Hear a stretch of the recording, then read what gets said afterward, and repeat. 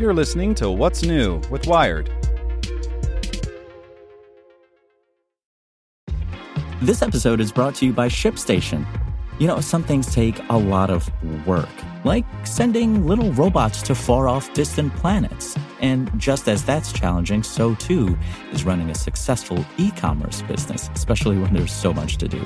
So I want to introduce you all to ShipStation. Now, I love using ShipStation because of its easy-to-use dashboard, which makes managing orders and printing labels a breeze and super smooth. Oh, and the customer service is just out of this world. It's exactly what you need to help grow your business. Sign up for your free 60-day trial at shipstation.com/technews. That's shipstation.com/technews. This podcast is supported by Tools and Weapons, the podcast hosted by Microsoft Vice Chair and President Brad Smith. Each episode features insight you won't find anywhere else from the center of the conversation surrounding emerging technologies like AI. Right now on the podcast, you can hear a special episode where Brad Smith lays out Microsoft's vision for a vibrant marketplace driving the new AI economy. To hear more, follow or subscribe to Tools and Weapons with Brad Smith wherever you get your podcasts. Good morning. I'm Vidya Murthy, and this is Tech in 2 with Wired. Don't storm Area 51, begs the webmaster of the UFO kingdom.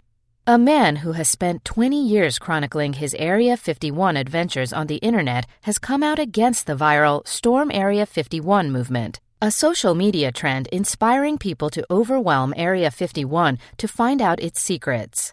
While he personally is focused on the mystery of the area, he points out the inherent danger of a potential raid, from overwhelming small cell phone towers to not having enough bathrooms or food or water, not to mention what happens to you when you break federal Air Force rules.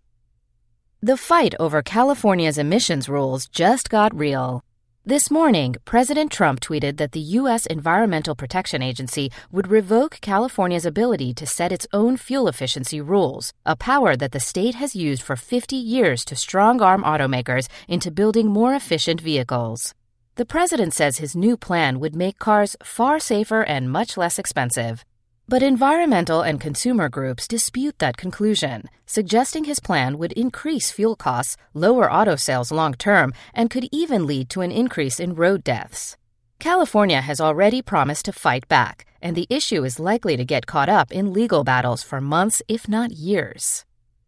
And now for today's Fast Fact: over 40 million. That's the estimated number of people who use vapes or e-cigarettes, up from 7 million in 2011. That number is steadily rising, and the FDA has been slow to catch up. The administration didn't even review e-cigarettes before they appeared in stores, and it didn't propose any regulations for the products until 2014. Want more news you can use? Sign up for the Tech in 2 newsletter at wired.com/TT. Want to learn how you can make smarter decisions with your money? Well, I've got the podcast for you. I'm Sean Piles, and I host NerdWallet's Smart Money Podcast. Our show features our team of nerds, personal finance experts in credit cards, banking, investing, and more. And they'll help you make the most of your money while cutting through the clutter and misinformation in today's world of personal finance. You'll get clarity on strategies to help you build your wealth, invest wisely, shop for financial products, and plan for major life events. Listen to NerdWallet's Smart Money Podcast wherever you get your podcasts.